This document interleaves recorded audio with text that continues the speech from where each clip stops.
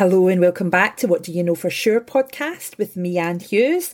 In episode 99, I am delighted to be joined by Julie Crayfield as we talk about the fact that she believes that she will be okay even when things get tough.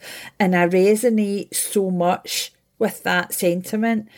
Life's ups and downs, I think I've always had an inherent knowing that I was going to be all right.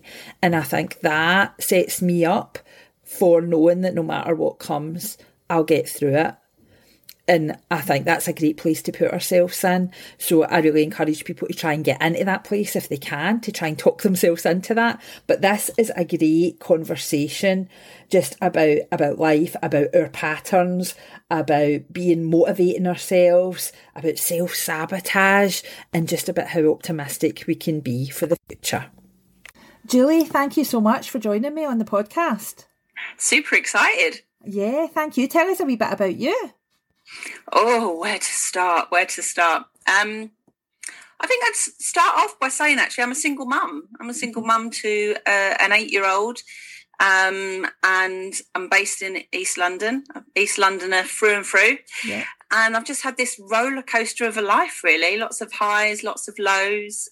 And I'm learning, as I'm getting older, just how awesome I am. I know that sounds really big-headed, but it's one of the things that I help other women to work out. And I think it takes us till we're in our 40s to really admit that we have some brilliant qualities and some great expertise and that we are just wonderful human beings. And somehow life, I don't know, tells us that that's not okay to say that about yourself. I love it. I also think I'm pretty awesome, so I'm right on board with you and always hope to encourage other women to think the same. So yeah.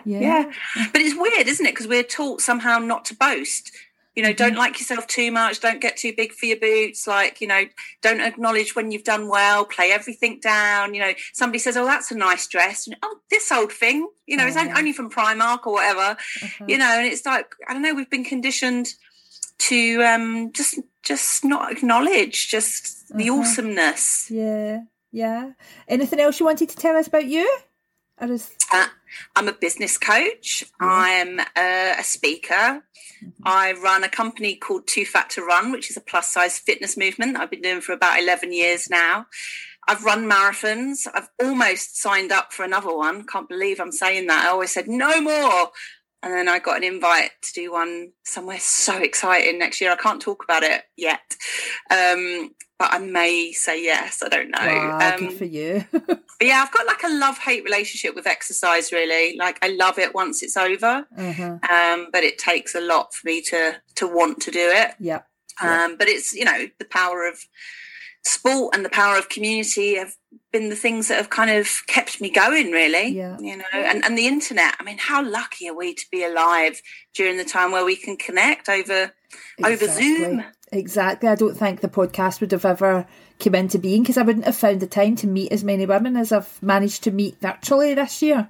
Do this. Absolutely. So, and I think it gives us insight. It's very easy, you know, I'm a massive believer in local community as well, but you know, locally we can be a bit insular, you know, we live similar lives and whatever, and the internet has enabled us to have a peek into other people's lives, and what that does, it shows difference, but it also shows how similar we are. Yep.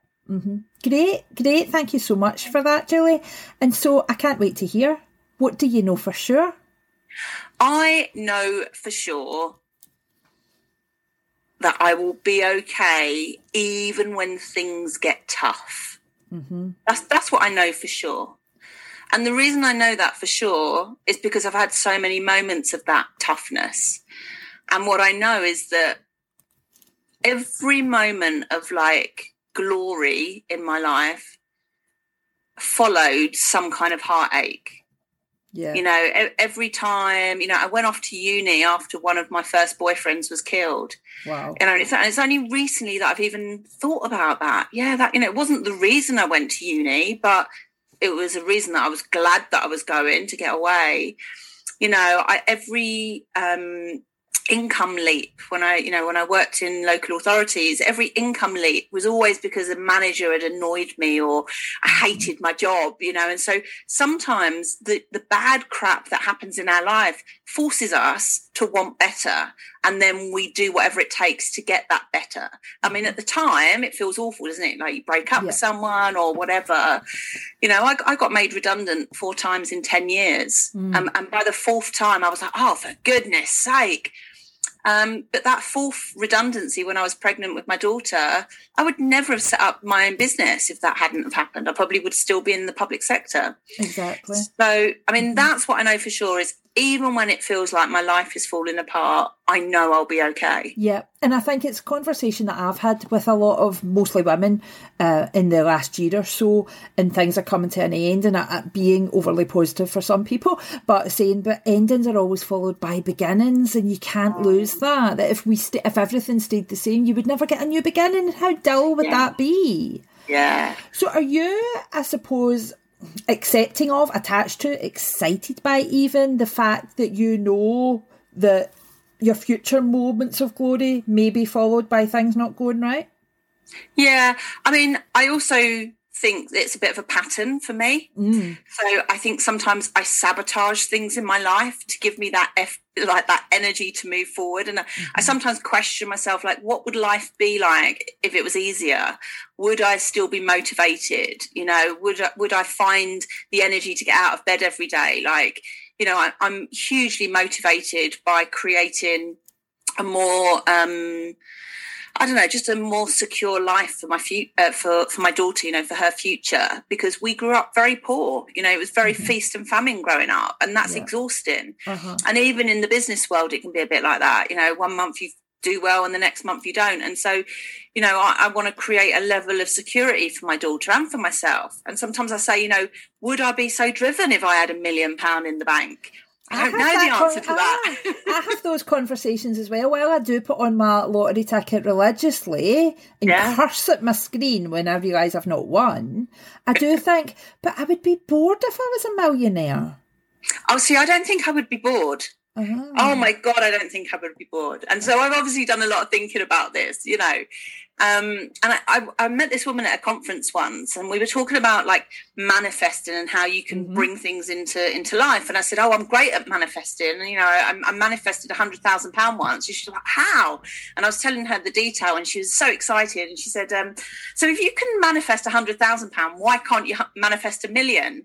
And I was like, yeah, it's a really good question. And I was like, maybe I just don't want the million enough. And she said to me, it was so funny, she's a Polish lady, and she said to me, Julie, she said, you are a selfish cow. And I was like, what? She said, because if you don't learn how to do it, how can you teach us?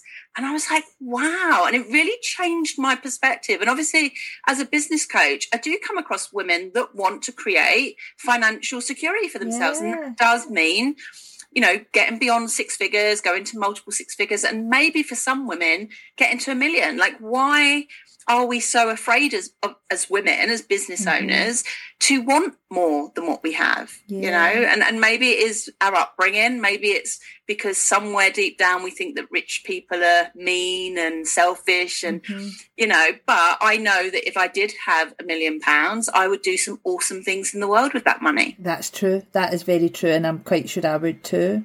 To take you back to something you said earlier, we were talking about the pattern of your life, and you sort of referred to self-sabotage, and I think we can all relate, can't we? We can all have like, I know I am sabotaging myself here, or I know I did sabotage myself. Do you feel that having that understanding now that can be a pattern for you makes you less likely to self-sabotage? Oh, good question. I think sometimes we know we're doing it and we actively convince ourselves that we're not. Yeah. Right? And so if you use, say, food, for example, right, we can be on a diet, or we can be on like sugar-free or whatever the thing is. And then we'll get to the end of the week and we go, oh, I really want some chocolate, but I deserve it. So it's fine. We can convince ourselves that we're not sabotaging. But I think the awareness piece, I think everything starts with awareness. If you're not aware of your patterns, you can't change them. And so it's about kind of the cure it's about the prevention and the cure from my perspective. So one of the things that I know helps me to stop sabotaging is to create structure. So I have quite a structured week. So even though there's space and room to maneuver, I pretty much know what I'm doing every day of the week in terms of my business. You know, I have days that I meet clients, I have days that I record podcasts, because otherwise I would be like, oh, I'm so busy, I can't get to the gym. Or I'm so busy, I didn't have time for lunch today. Or I'm so busy, I couldn't spend quality time with my daughter. Yeah. And so I know that I use busyness as a way of sabotaging. And so knowing that about myself meant I needed to create a system for productivity that wasn't completely rigid, because that wouldn't work for me, but gives me space to decide, do I fancy, I've got space in my diary, now do I fancy going to the gym or not? You know, now it's my choice, not like, oh my God, I'm so busy, I don't have enough time, you know? And at the very start, before we got on to what you knew for sure, you talked about how you know you are awesome, and it takes you until your 40s to realise that. Now, when I started doing this podcast, this is number 99. So I've spoke to 99 women.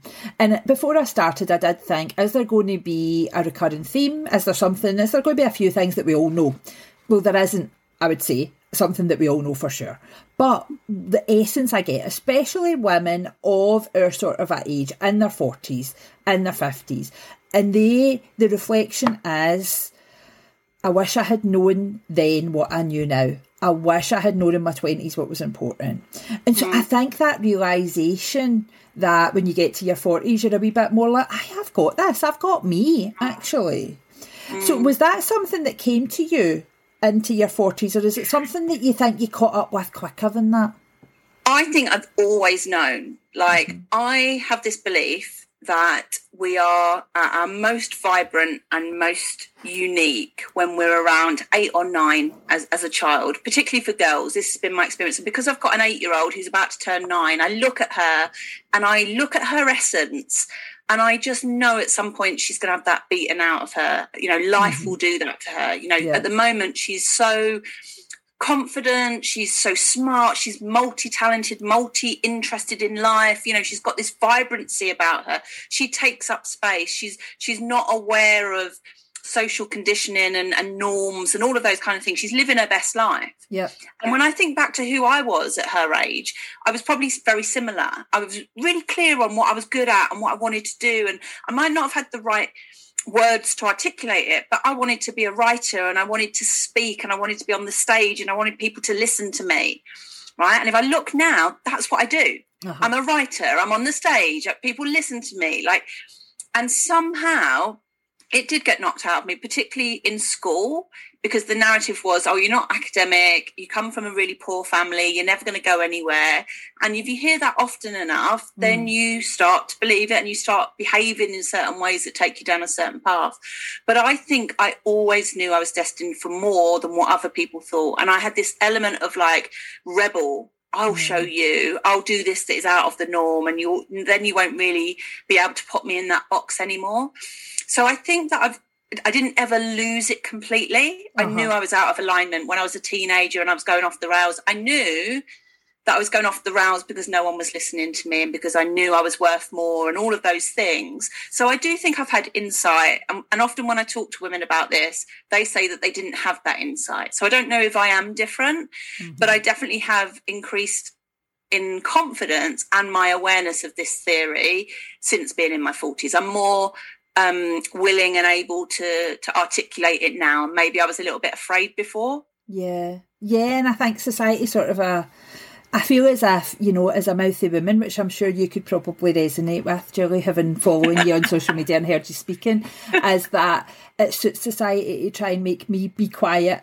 Some parts of society, not all of society. Yeah. And therefore I just need to rebel against that. No.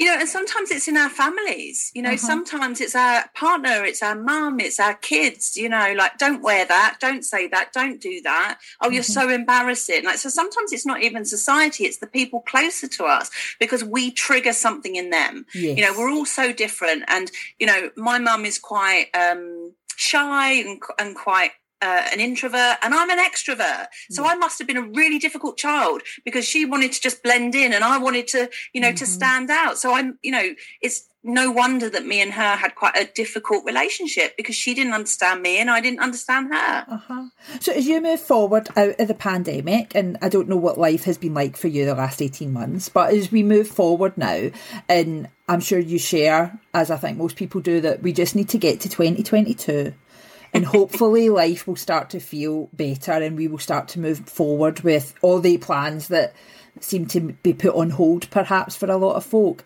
See, that confidence that you have, that you know for sure that you will be okay, does that make you excited and confident about what is next, whatever that may be? It does. It makes me realise that I'm in control of more than what I might believe to be true. So if you watch the news, if you think about the freedoms that we had taken away from us, there was a sense of loss. There was a sense of like, oh my God, I've got no control over any of this. You know, the government's telling me what I can do. The supermarkets have got no food, you know, all of this kind of stuff that really triggered so much in us about our sense of freedom. But what I believe I can do is I have an imagination and I have a platform and I have a voice and I can create things out of thin air, you know, and as a business coach, I create online programs. And so whenever I come across a problem, I'm like, right, I can create a solution for that. So it feels like being a magician. So it almost feels like whatever is around the corner, I will come up with something that is helpful, keeps my mind occupied. I mean, I was running 2 online businesses and homeschooling my daughter in a 2-bed apartment with no outdoor space. Yeah. And a cat that hadn't learnt to, you know, to poo in the litter tray yet, you know. And so it was really challenging. You know, the only place I could go for a bit of quiet was in the bath. Like that was literally the only place I could go for a bit of peace and quiet. And so it was super difficult. Yeah. But it was also probably the most insightful time. You know, the moments that I had with my daughter, I probably wouldn't have had if she was at school. Yeah. And so what that's done is it's made me incredibly grateful for what has happened in the last 2 years. I mean, my business had never made as much money as what it did last year. Wow. You know, because people needed the skills and the experience that I had. And so I'm also incredibly grateful for that. You know? Great, because in what you were saying there is just about how we think about things. And there's a Scottish mystic called Sid Banks. He's not with us any longer, but I seen something that he said recently, and he says people are doing the best they can with the thinking they've got that looks real to them. Yeah. So it's not even just people are doing the best they can with what they believe. It's the thinking that looks real. And I think it's that real calling upon us, isn't there, to like question how we think we can get out. Because at the start of the pandemic, I'm also self-employed. I didn't know how it was going to go. Like you, it's been my most successful time in my business. Yeah. So it's just about taking your thinking in a good direction, maybe. And also looking for the evidence that something you desire is possible, right? We know that in every crisis throughout history, there have always been winners. There's always been people that have come out of it, you know, artists or musicians, or, you know, there are stories of composers that wrote their best pieces during the plague or whatever, you know.